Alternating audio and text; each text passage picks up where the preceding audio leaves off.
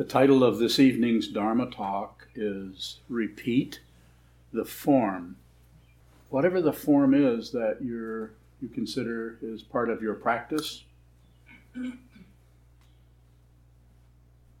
obviously, or should be obvious, sitting down, holding still, doing some wall gazing. Is it very symmetrical? Just receive.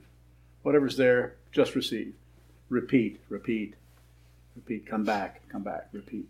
That's why this monastery is set up in such a way as to make it easier for you to repeat. Because if you don't, I'll ask you to leave. I wouldn't do that. I'd say, oh, it's okay. You'll be all right. So the encouragement is to repeat, and the reason that's so important is if you repeat, you'll see that you're not actually ever repeating that. There's always different. There's just, at first it might be some intense contrast, but eventually it's very slight understanding about the way consciousness works, and you understand it in such a way that there's no way you can put it in words, but your understanding is starting to deepen. This is how you approach the Dharmadhatu, the realm of truth. The realm of truth, or Dharmadhatu, or Dharmata, whichever fancy Sanskrit word you want to use, is not about figuring things out. This is what figuring things out looks like. Hey, I'm doing pretty good. Nah, it's not doing so good now. It's getting better. I think I'm catching on to something. No, that's not working. Or some version of that. This doesn't mean you shouldn't do math. Just don't do it when I tell you not to. A little bit. Do it a little bit, but without a lot of hope about figuring things out. We can't figure out something or understand something that we're not willing to examine. It's very necessary to really examine or investigate or look in. What does it feel like to investigate? Like we don't know what we're looking at. Because if you're going to investigate something that you know what it is, then why investigate it? So to sit down and not have a clue or not understand or perhaps even feel kind of worse, that might be a good idea. Not to deliberately feel worse, but to notice that what's coming up is kind of sucks. Or the emotions are going this way or going that way, or you're reacting to something that you thought you were all through with, that type of thing. And here you are back at the proverbial square one, beating yourself up over something or struggling with something that you thought you were over. As I I'm saying now, and I say all the time, don't conclude. If you need to conclude something, you won't be able to help it. But it would be a good idea to don't conclude. The other word for that, of course, is patience. Just watch what moves. Whatever's moving, just receive that. Give it your attention, and then whatever you're giving your attention to, then receive that. Why would we even do such a thing? If we weren't having difficulty or spinning in circles or bumping into all kinds of obstacles in our mind or in our world or in our families or in our job or in our society, then maybe we wouldn't have to do anything like that. But it seems necessary in order to work skillfully or accurately or effectively, would be the other word, with anything that's arising in your mind that is negative or difficult or challenging or feels bad. We need to look at it. You don't immediately go and start pouring medication all over something just with the hope that maybe something will work.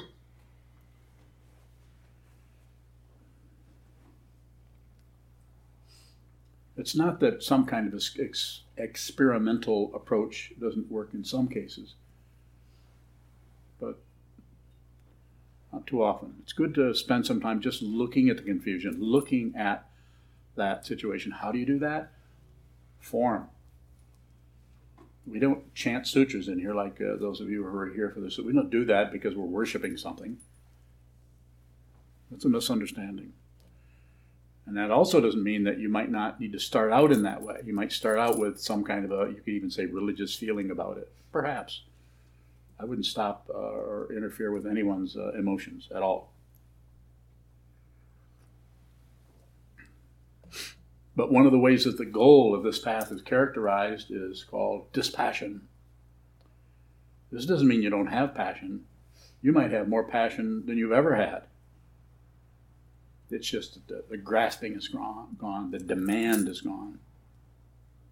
The demand for something else. The demand to be fulfilled or to express ourselves.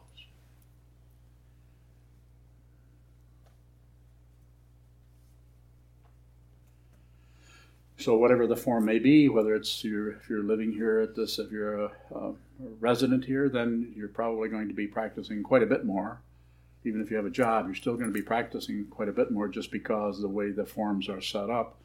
They're set up so that it's pretty hard to wiggle out of anything.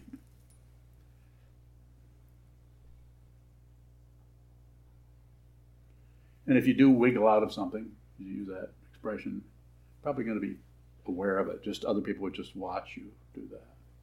So, kind of transcendental self-consciousness there.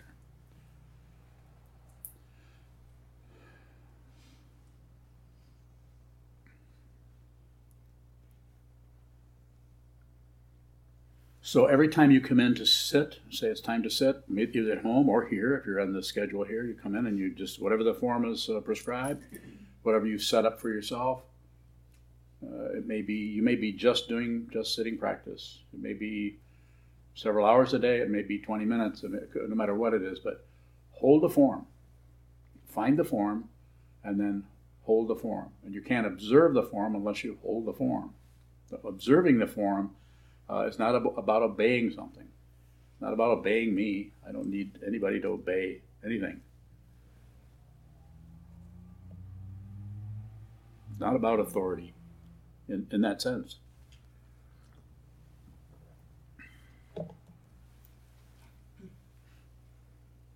So if you come in and you take up either the simple form of mindfulness practice, shikantaza, Lakton Shine, however you want to describe this, whatever you're doing, holding still and watch. This is the form. Can't find the mind, but we certainly can find this. Hold still. And immediately everything will start to move in the six sense fields in some way or another. In some relationship possibly you haven't seen before. And then you'll notice by contrast, you might comment, this hasn't shown up this way before. You might add on. There might be some add-ons. I wonder why I'm feeling this way. Those will start to settle down if you do enough of it. If you don't do enough of it, then those circularities will continue to be make themselves at home in your mind stream. And the only way they will not make themselves at home in your mind stream is if you continue to look at them. Because they get their identity, they get their substantiality, they get their apparent solidity out of being fussed with, ignored, grasped, rejected. Do nothing. Except what? Receive, just observe whatever it is that's coming up. It's difficult, especially if you've been doing it for weeks, months, years, and you're the kind of knee-jerk evaluation is you're not getting anywhere. That's why you need a teacher. That's why you need a sangha. At least that's how it looks. I'm not saying you couldn't attain enlightenment or become completely clear without any help. You might, but that kind of karma is rare. I was such a mess, I needed 2 teachers.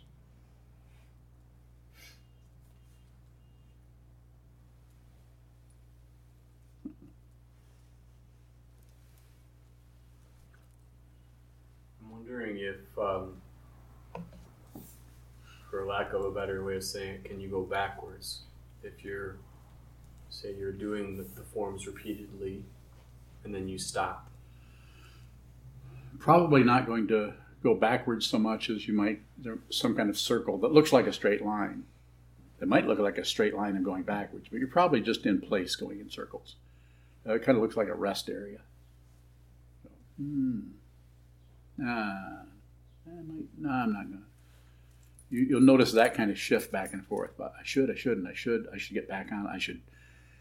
Quite often I'll ask people, I'm interacting with people, I'll say, and this is always quite humorous. I don't usually laugh because I have a lot of self-control. And I'll say, so how much do you meditate? And they'll say, not enough. Unless they live here.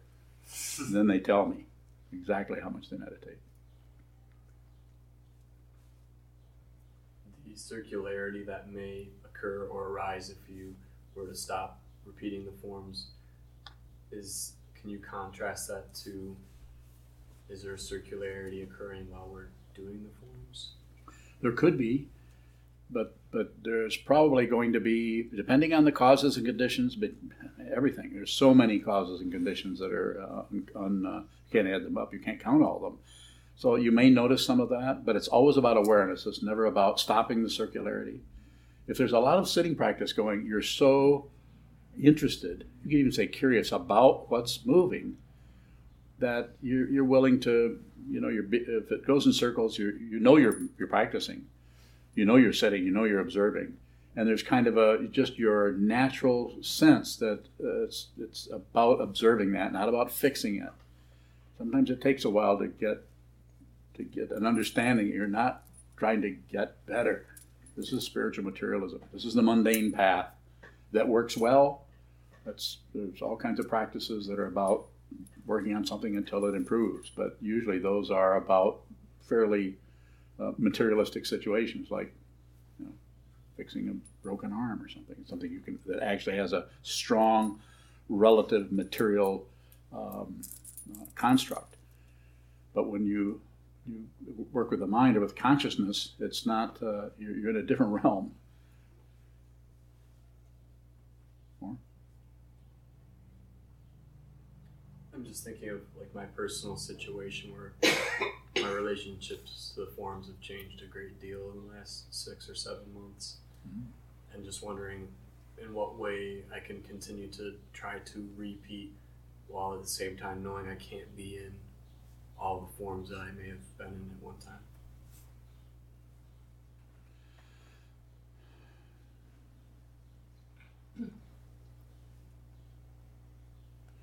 So I'm going to answer that as if no one else was here and you were in the Hojo. Don't worry about it. You're doing fine. Rather than give you some kind of something. But a lot of that comes from, I see you all the time. I talk to you all the time. So it's not particularly some kind of approval of something or saying you don't have to meditate but, there's nothing that you need to do other than just continue what you're doing. More questions about that are welcome if you have them.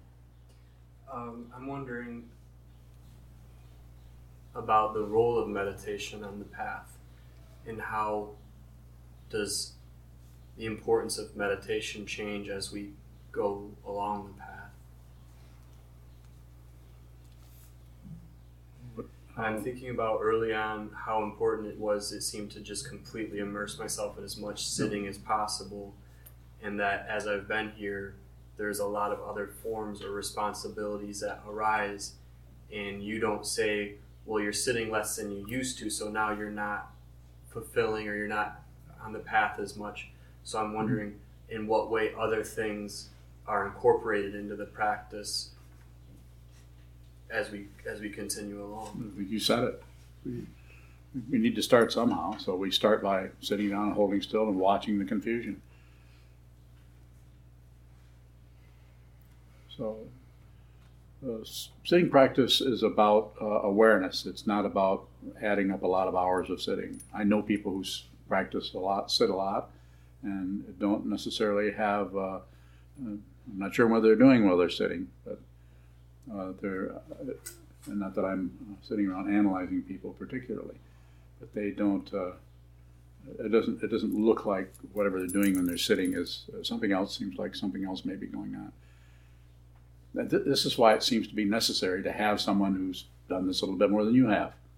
A mentor, a teacher. In ancient times it was called a guru, which brings in too many other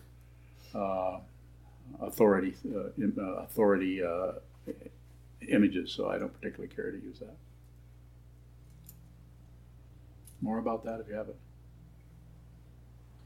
I'm curious about when you say you don't know what they're doing while they're sitting, and it may be a simple question, but what is it that we should be doing, and what can we look at to see that we are doing that while we're sitting?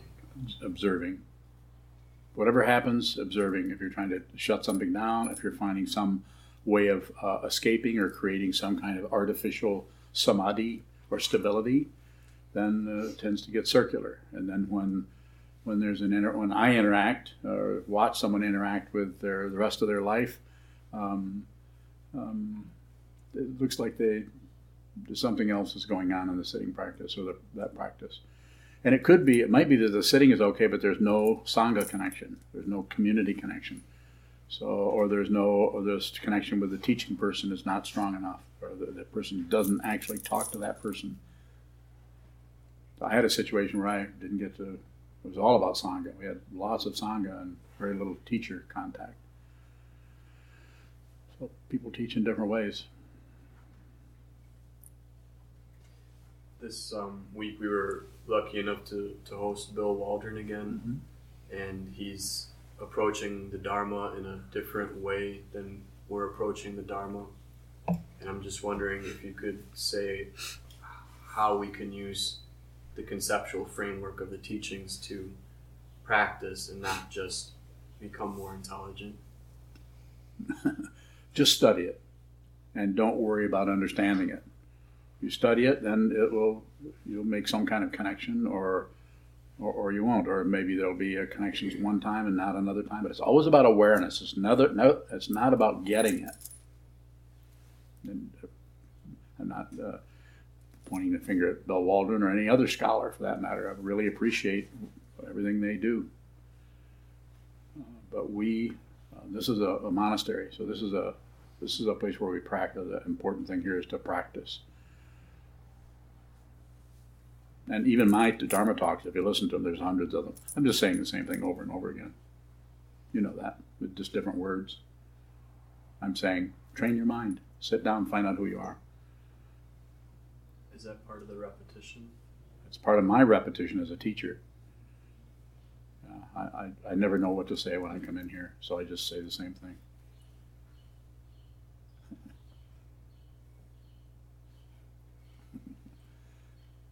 But you're always different, so you hear it differently.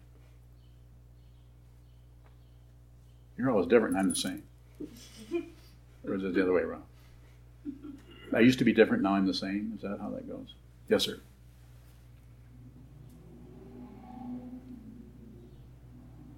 Seems like anything could be treated formally as a practice. Even doing temple projects here, it seems to fall within the context of a form. It does. I'm wondering, what's an activity as a practitioner that's not a practice? Well, the important thing is to have a strong, formless practice. In other words, shikantaza, sit down, hold still, just observe. And that takes a while to do that. It's going to take probably more than months. It's going to take years to do that. But we have time. Everybody here is young. Just keep practicing. So that's the part that's important. Then that's a meditation, post-meditation.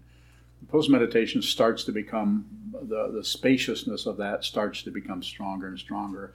And the agenda about what you're doing, planting in the garden or doing carpentry work or interacting or buying groceries, the forms there start to show up. They might show up even more vividly, but there's a tremendous amount of space around things. And you might not notice that contrast right away. But, or you might. I think there's so many variables there. So the important thing is to sit down, hold still, and sharpen this blade, sharpen this perception of what that is, of what this is, self and other. That's the basic misunderstanding, is that there's someone and there's someone else. It's called duality. Or? You talked about with Jason, just a contrast with different people's practices. Is someone's post-meditation a proof of their practice? There's no proof of anything.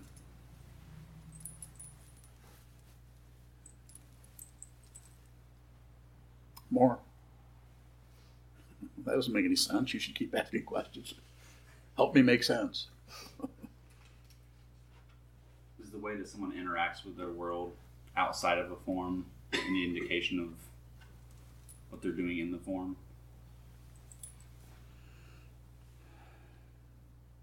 I think it could be, but it should just be observed rather than fiddled with or try to push it down or fluff it up or manipulate and do a different kind of practice to get another kind of result. To not get too involved in some kind of merchandising mentality. I'll do this so that'll happen. I'll do this so that'll happen. What this is, if you think about it very literally, we come into a place called a monastery. It needs to have a name. It needs a form. We have a teaching. We have thousands of years of teaching this particular understanding that everything is dependently arisen. Very simply, that's the Buddha's teaching. Every apparent individual thing is dependent on everything else for its seeming singularity. When you realize that you're not separate from anything, you're liberated. And you're not liberated to do something else. You're not liberated from anything. You realize you've never been a prisoner. That's a misunderstanding. There isn't anyone. I'm not saying that somebody can't take you and put you in a box and lock you up. But it's only going to be really, really painful or suffering if you're really heavily identified with your form. And we have nerve endings, so there's bound to be some kind of difficulty. So no evaluation. I mean, if you see the mind evaluate, just watch the evaluation. You don't evaluate the evaluation, which is what Trungpa Rinpoche would call double negativity. So, You said earlier you have to hold the form to absorb the form. I'm thinking sometimes we might feel sick or not come to the forms. I feel like we're told that that's not necessarily not observing the form. So I'm wondering if you could say more about what you mean by we have to hold the form to observe the form. Well, you don't ignore how your body feels, so you come, and if you can come here, we're not children. This is not a authoritarian kind of parental kind of approach to Buddha Dharma. There's lots of places that are, and they're heavy into that. Some of them, especially the Zen form, but some Tibetan forms.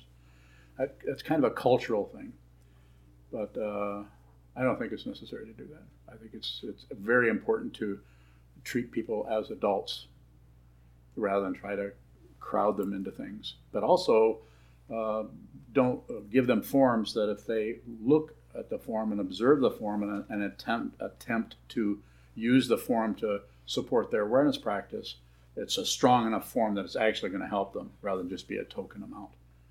So if you're here, you've lived here for a year or more, if you get up in the morning and you don't feel good, I trust you. You just say, I can't make it in. I don't feel good. My back hurts or something is wrong. Not a problem. If it goes on day after day, then I might say, what's the doctor say? But I'm not going to go into, people that come here to live here don't come here to avoid the forms. They come here to use the forms. So if you set up some kind of a dynamic where it's a right and wrong or good and bad, and you take the responsibility away from someone and try to, you're the kind of the top sergeant or something, that doesn't work. I saw that firsthand when I spent 4 years in the Marine Corps. That kind of authority situation is terrible. It's a terrible way to work with human beings. Very, very disrespectful. Saito? I see in my own practice with pretty much all the forms, I seem to swing from the extreme of demanding perfection to the opposite of extreme of trying to wiggle out of them. And is there anything that can be done to keep from getting motion sickness running back and forth? Yeah. Well, don't fight with did you say emotion sickness? Motion sickness. So I'm going to say something very directly to you. I want you to hear it. I want you to think about that. Anytime you're going back and forth, you're already perfect. There's no way you can make any mistakes at all.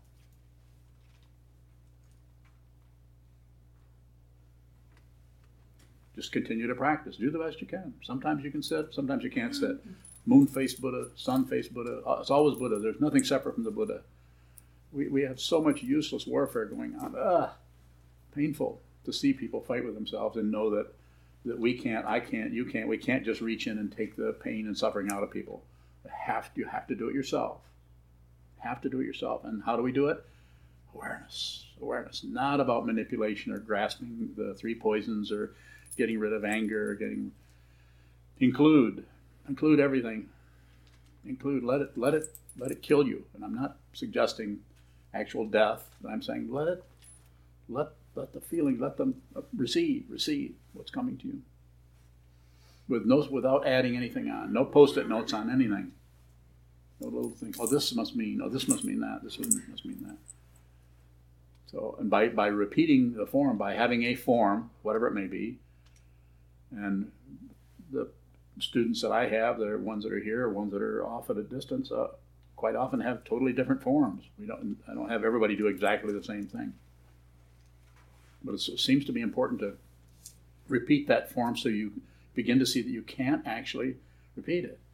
That there's always something different about it. Every time I come in here, if I'm going to give a talk or if I go up and offer incense to the altar, I notice that things are just a little bit off balance. You probably notice me moving things around. Do you think I'm correcting things? You think someone's done something wrong? That's a rhetorical question. I think you can answer that. So it's just about, that's my practice. It's not about correcting you. That's my practice. I work with this and I do it so you can see what I'm doing, so maybe you can get an idea of how I'm working with this form. Yes? What's the importance of the balanced form? To see the imbalance. The imbalance is actually, we add the imbalance.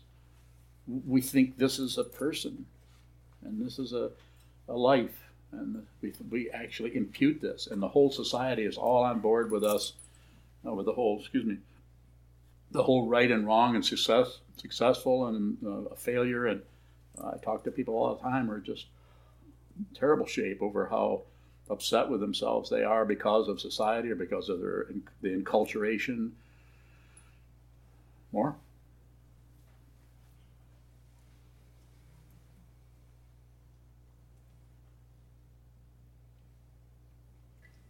Eric Wilson from Delaware. Yes, Eric. He asks, what is the relationship between form and attitude? For example, when we're off the cushion, is it fruitful to approach shikantaza as an attitude? Thank you very much. No.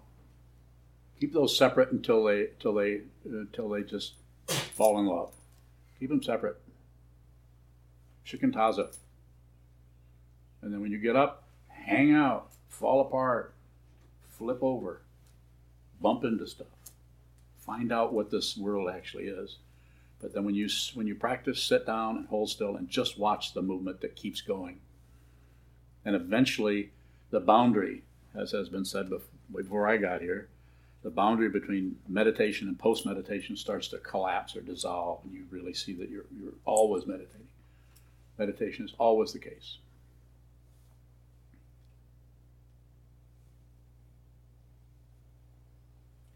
Jessica?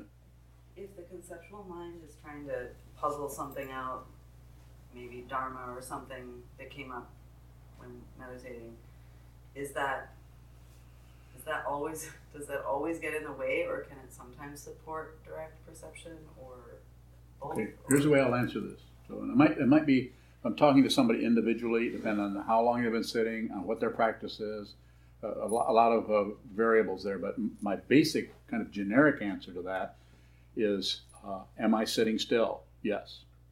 Or you could say check, if you want to. Am I holding still? Am I endeavoring to observe what moves? Check, or yes. Am I sitting fairly regularly? Doesn't have to be every day, but fairly. Just am I doing that? Am I holding still, and am I watching what continues to move in the mind, or the sensorium, whatever's moving? Feelings, birds outside, Inside movement, outside movement. Don't differentiate. Just watch. Just observe. Just give everything your attention, including your thought patterns. There's different ways as this is being taught, so you're probably not going to find people that are going to agree with this necessarily. But just watch the thought patterns. Don't fiddle with it or manipulate it. Don't try to use the breath by going to the breath and have an object of meditation. Your object of meditation, as far as I'm concerned, is your life. And your life, and when you're holding still, your life is showing up in front of you. Your analysis, your judgment, your preconceptions, your whatever is happening, just observe. And if you can, don't add to it. But if you see yourself adding, then just watch that. If a squirrel runs up a tree, watch the squirrel. If another one chases it, watch that squirrel. If 1,000 squirrels run up a tree, just observe. You don't have to stop the squirrels. Leave the squirrels alone. That's the title of my next Dharma. But they're like thought patterns. Do you follow a little bit? Squirrel. We think we're making the illusion of progress. It looks like a straight line, but it's circular. And if you watch and don't do anything with it, eventually you begin to, my idea is circularity. Yours may be, maybe a different kind of repetition. But it's by repeating the form, we see the repetition in our craziness, which means spinning in circles with a lot of emotion and concern and worry and trying to control ourselves and worried about this or that and what's going to happen to our life, to our friends, to our family, to our health. More.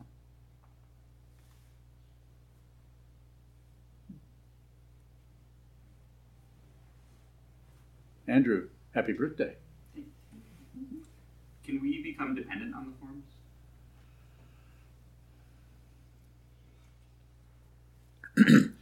I think that will come and go with different people. Sometimes we tend to get, like we're having a really hard time. We might go and kind of use the form to escape everything else.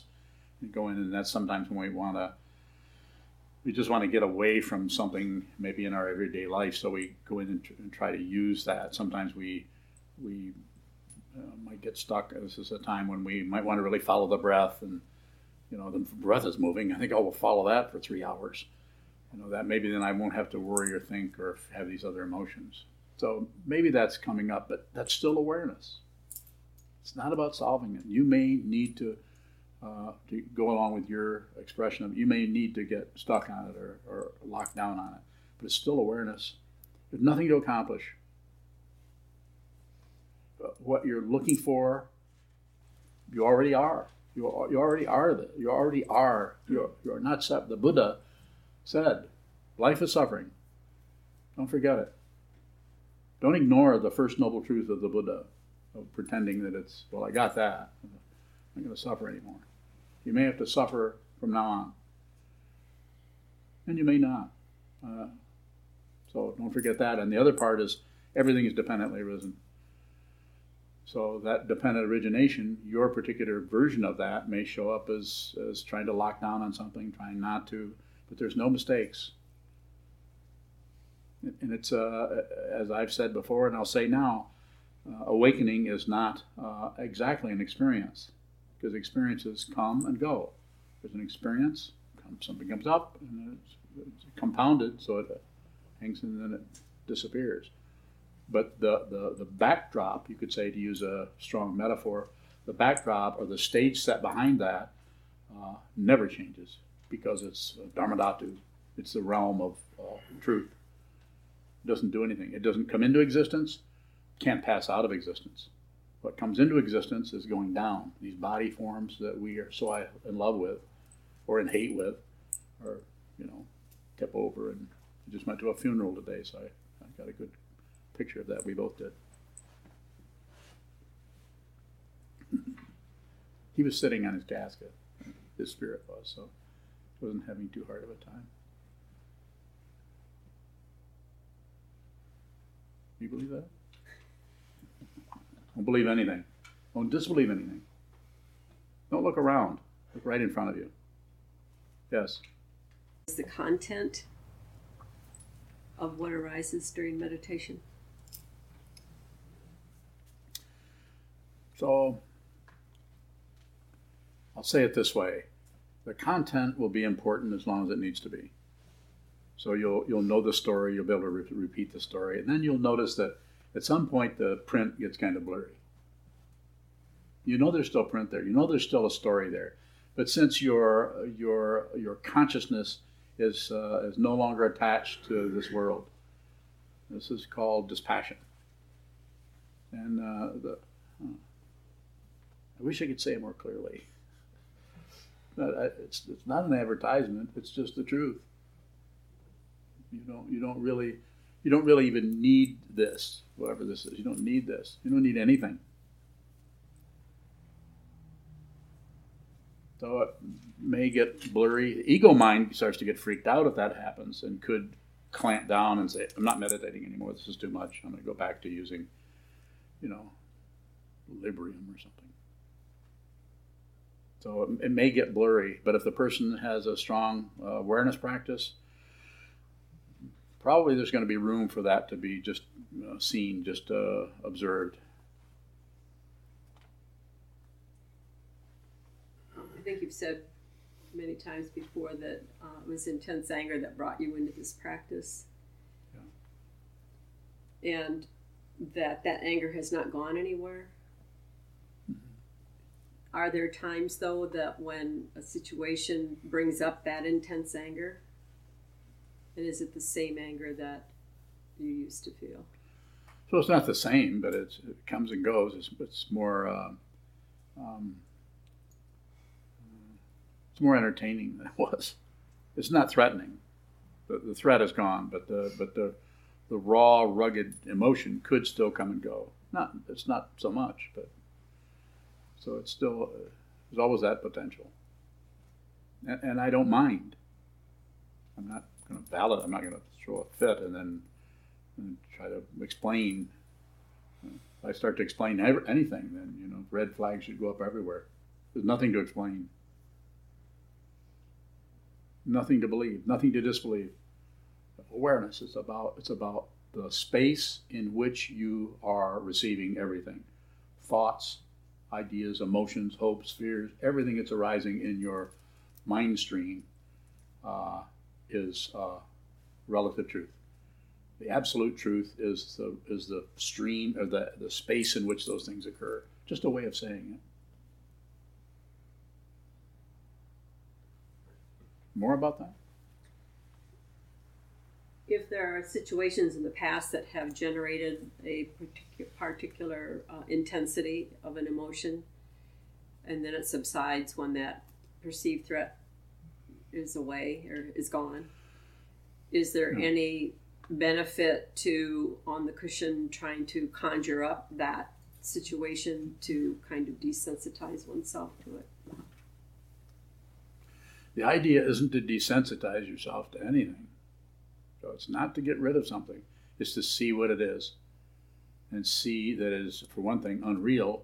And for two things, there's no solid being having that situation. The situation is just having itself. There isn't anything else. So you don't need to desensitize yourself. Now, this isn't to take anything away from cognitive behavioral approaches to working with the mind, or anyone else that's working with it. People should do what they think, how they think they should work. I'm not correct. If you're listening to me, then maybe this will show up for you in your mind stream, use that same word again, in such a way that you'll sense some kind of support there for going deeper into this delusion that the Buddha saw so clearly, rather than run out of it and try to cover it up with Band-Aids or ointments. Some people need to do it. Some people can't do this practice. So this is why this isn't promoted. You don't really hear some kind of promise of, come and meditate, you'll feel so much better. I'm not going to say that. Someone would have to ask about it. Do you think meditation will help me? I'd say, I don't know. What's going on? And then if they seem like there's some energy there to do that, I might say, well, why don't you give it a try? See how it is. See if this is something you want to do. But there's no propaganda. Earlier today, you brought up, I think, GOM as get used to it. How is that different from desensitizing? So the Tibetan word gom is I'm probably not pronouncing it correctly, but it means to get used to something. The name for a meditation seat, gomden, is a Tibetan word for a meditation seat. A get used to it chair, you could say. And it's about sitting down, holding still, and get used to whatever's arising. So there's gonna be some negativity happening, and the desensitizing, by just looking at it, you aren't necessarily going to desensitize. To desensitize, you might be doing something with that to stop the negative energy. And there are teachings, different traditions, Tibetan tradition, where you work with negativity and try to get it to go away. And I don't mean to disparage any of that. People should do, if you have a teacher, you should do what the teacher says or suggests or whatever. And that's what I would say. I did that. That's why I'm sitting here. And so, but I don't teach exactly the way I was taught. When I talked to Bill Waldron, just after he left, I told him that I don't teach out of what I know. I don't know anything. Not that I can't repeat this, or the Four Noble Truths, the Eightfold Path, or something. Of course I know about that, but what I'm teaching out of is what this looks like. All the time. All the time. It's obvious. And what I would say is wake up. How do you do that? Sit down and watch how asleep you are. Look at the way in which you keep objecting to everything that's arising. And each person has their own version of that.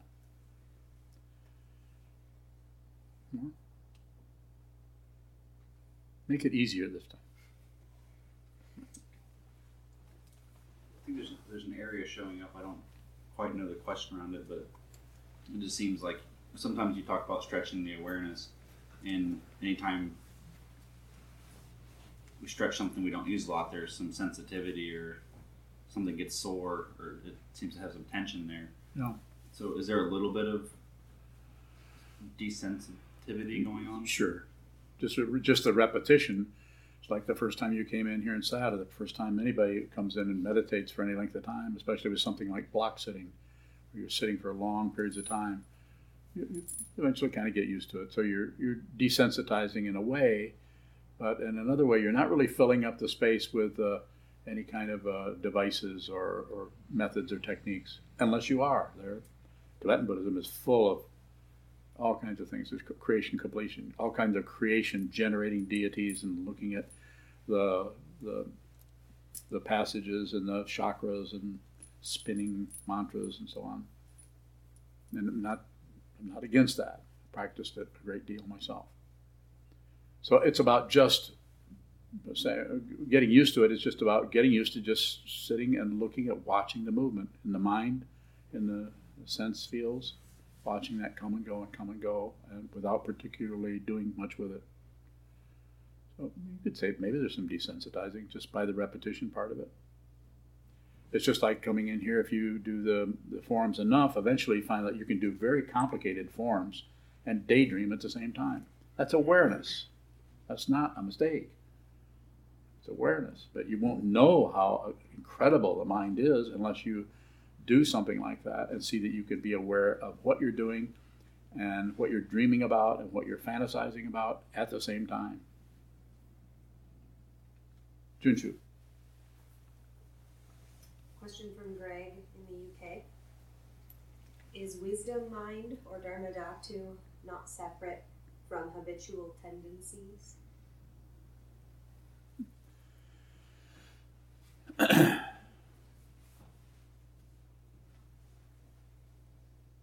Yes. That is, they're not separate. But you have to see it. Because if you just impute or just think or imagine or conceptualize they're not separate, then that's still on some kind of abstract, that's still fourth skandha, form, feeling, perception, concept. You're still creating some kind of thing to believe in or accept or think is true.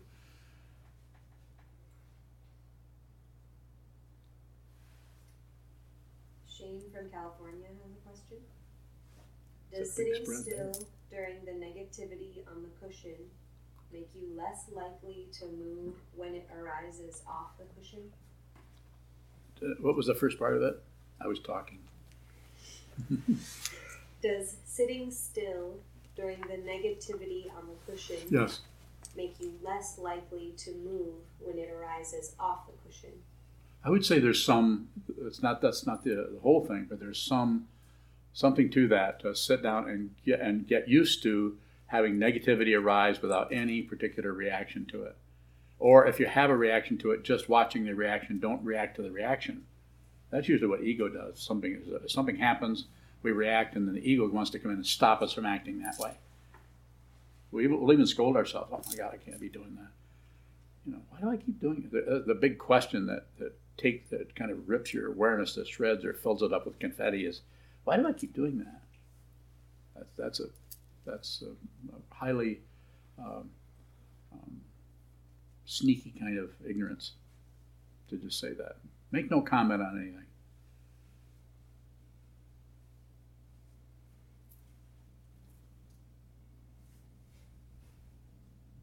Go ahead. I couldn't figure out which arrow was raising their hand. One of the checks you had for when you're sitting is, are you endeavoring to observe? Yes. And I guess that's confusing to me. I don't really know what I'm endeavoring to do when I'm there. So what does it mean to? So you sit down and you're looking at the wall, and then whatever is happening, just watch it.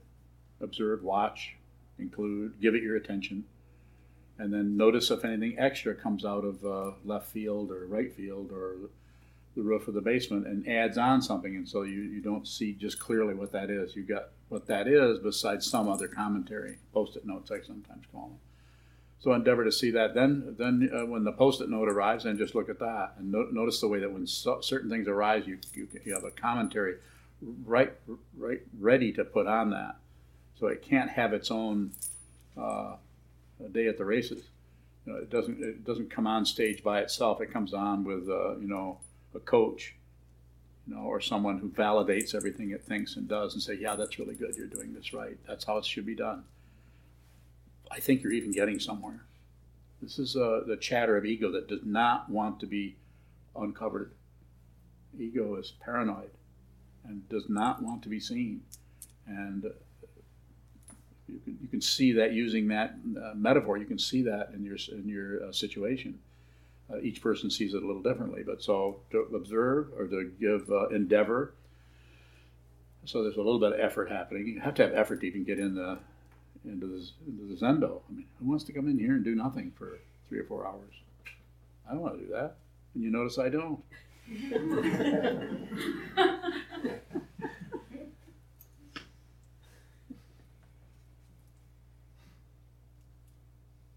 But you do, and you should. Or unless you say, I don't want to do this anymore. So goes on, I'll say, well, keep in touch. Do whatever you need to do. But if you want this kind of training, I'm ready to help you with it. It needs to be done. And not that there's any kind of goal to be reached, but you need to do this until you don't, until there isn't any boundary, until it doesn't make any difference whether you're facing a wall or facing your Labrador Retriever. You don't have one, do you? You don't know. I like that. I don't know, do I? So you find that at some point you find you're just with whatever's happening. So you're just like, why would you go and look at a wall when everything is a wall? Everything is a mirror. And it's not going to feel like an accomplishment, like you have a success story. You won't write a book about it. Unlikely. If you do write a book about it, then probably shouldn't get it published. Throw it away. Shouldn't you? When you say endeavor to observe, if we come into the Zendo and there's some commentary like, I'm too tired to meditate, I'm just going to let myself daydream for 2 hours, is that still endeavoring to observe? Yes. No, don't misunderstand. I'm not validating that, but you're sharing something that happens to everyone. We all do that. I don't know how many storage buildings I built in my head when I was in retreat or sitting. I think I'm just so sick of being here. I'm just going to imagine how I'd put a building together and see. First, I'd put this, and I'd pour the foundation. Oh yeah. So, but eventually that wears out. Eventually that you think, okay, I took a break. I built a couple of storage buildings. Now I'm going to go back and with the same kind of persistence that I built that building. I'm going to go back and look at the nature of my thoughts and the thought patterns. So you're not here. You're not here because you want to avoid the situation. You're here. You wouldn't be in this room. You wouldn't be listening to this person talk all this nonsense. You'd be somewhere where something is valuable. There are people who would listen to this. I'm sure there are. I think I'm not going to listen to that guy. This is crazy. He's not making any sense. I think your dad said that about me, didn't he? I don't listen to that guy. I want to listen to somebody who makes sense. And he's doing exactly what he needs to do. Yeah, I've met your dad. He's not ready for this type of work. Doesn't mean he's less. It just means that he's got other fish to fry. He's got other fish. So, but if you're hearing this, then I would say, train your mind. Sit down, hold still, watch what moves, and don't add, subtract, divide. Don't add any thoughts to it if you can help it. And if you do, then don't add to those. Go ahead. Natty from Germany. She says, hello, friends. I missed the DDG, the Daily Dharma Gathering. I'd just like to say hello and thank you. Repeating the form, what is your advice for our planet? So many forms. How to know what forms are we practicing? You are this planet. I'm telling you, train your mind. Your mind is not separate from billions and billions of people. You can't, if you go out and try to and treat them like separate beings where you've got to somehow get everybody to do whatever. I'm not saying you shouldn't vote. Of course you should. Look at the situation, participate in the relative truth that everybody buys into, and go and vote. Just be sure you vote for the right person. So you know about that. I mean, you should just do whatever you need to do. But if it comes to the world, Nettie, I would say train your mind.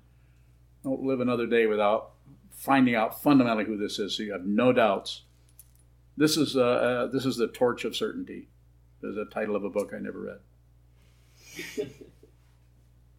I read some of it, but it was a thick book. I'm very lazy. So this is to see things with this kind of a light. You just understand. You understand what this is. You can do this. You can understand what this is without warfare. The wars can go on all around you, and this doesn't mean that if you're in a situation, if you're functioning out of your awareness and not out of your opinions, your ideas, your thought patterns, your judgments, your presumptions about right and wrong, there's plenty of things to judge, as we all know. But if you're functioning out of your awareness, there will be times when you'll reach right out of your awareness, right into somebody's life, and grab them and say, "Stop it," or you might reach out and hug them. And if you have any idea why you're doing that, you're probably operating out of some kind of agenda. So it's not necessary to evaluate people as heavily as we do all the time. I mean, some of it is obvious, the evaluations that come up. Some people are much crazier than others. But it's so, yes. Does awareness take energy or effort, use up energy? Yes. Yeah, it does. Energetic. But energy doesn't belong to anyone. I sometimes tell Seda Unyo that before I come in here, I feel kind of wiped out, or I feel just tired or whatever. But I come in here and I look at all of you and I get all kinds of energy. I'm kind of an energy thief. I'm like a vampire. Is there such thing as a Buddhist vampire? Nah, I won't go there. But it's like that. We're not separate. We're not separate. So if I see somebody that is interested in what I have to say, I'm highly magnetized and highly energized to share this with you, tell you what this is about, because it's so very simple that it's difficult because of our causes and conditions that arise as our life, our karma, the thousands and thousands of lifetimes that we've been showing up. Not one person going from a lifetime to a lifetime, just consciousness showing up. You're not separate from the 13th century and everyone that lived in that century. You're not also not identical with them. Not two. Again, can't be understood intellectually without a lot of hammers and tongs. Yes. How or where can we get the energy to practice? How what now? How or where can we get the energy to practice? Yeah. I think it's necessary to get it from the difficulty that you're not turning away from. There's tremendous energy in that difficulty. Just bring it to the cushion. Bring it into the monastery. Don't fight with anything. And the other approach is if you've formally received vows, then repeat those vows. Get on stage with those vows and say those vows, and say the 4 reminders. If you don't have to formally receive vows, that's up to you. Not going to interfere with anyone's karma. That's up to you. If you want this, then it can be done. But you could also just say the 4 reminders. First, contemplate the preciousness of being free and well-favored. Difficult to gain, easy to lose. Now I must do something meaningful. Train your mind. So we first contemplate the preciousness, the value of even being alive. It's an astonishing situation to be alive, to be a living being, to be a monarch butterfly. We have another room full of monarch butterflies, all meditating in there, all hanging by the screen. Can the form function in a way to help lessen the load of the energy it takes to practice? Again? Can the form help lessen the burden of practice? Oh, that's what it is. We can't find our mind, so how are we going to train it? We can't find it, but we can find the body, and they look separate. They're really not, but they're separated. So, but we can have some, because this is such a low vibration. The mind is at a higher vibration, so it's just an area where things are not tied into our relative illusion of time and space, or past and future, which we all think is real. We think there's a past and there's a future. Probably not. So yes, the form, those who live in the monastery, you know what that's, you've been here for a while. You get up, it's time to go and practice. It's time to do this. So we set it up so that people who are inspired to want to practice have a really strong support for that. The Sangha community, having a teacher who's here all the time, having traditional texts that go back 2,500 years, or different times to the Buddha and so on, that talk about using concepts to point to what this world that looks like a 3-dimensional solid situation, what it actually is. Choo-choo. Shane from California has another question. Okay. Is save all beings an agenda? Yeah. It is. It's an agenda. It's a good one. Have that agenda. Save all beings. Put everyone before yourself. Want an agenda? Save all beings. Take care of everybody. Put everybody first. But you can't do that if, I'm not saying go the other way and let yourself collapse into nothingness because you were so busy saving others that you lost your health. It needs to be a mutual situation. So you would help people where they're at. And of course, or maybe not of course, but there really aren't beings in the way that we think they are. If you begin to do that, you begin to see the teaching of emptiness. So things are empty of what we think they are. It looks like there's separate beings everywhere. Those are the ones you need to save. And then you realize that you're not separate. Those beings are not separate from your thought patterns. Don't kill your thoughts. Don't be a murderer. Or thank you so much.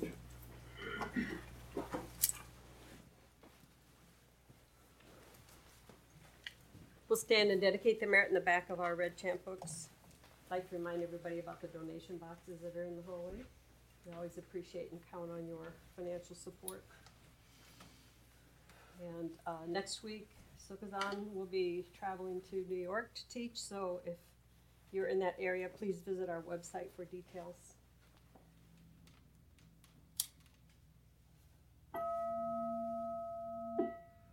May your merit penetrate into all places, so that we and every sentient being together can realize the Buddha's way. Jiho san chi shi fu shi son mu sa moko sa moko ja oro mi. The 10 directions, the 3 worlds, all Buddhas, all venerable ones, Bodhisattvas, Mahasattvas, the great Prajna Paramita.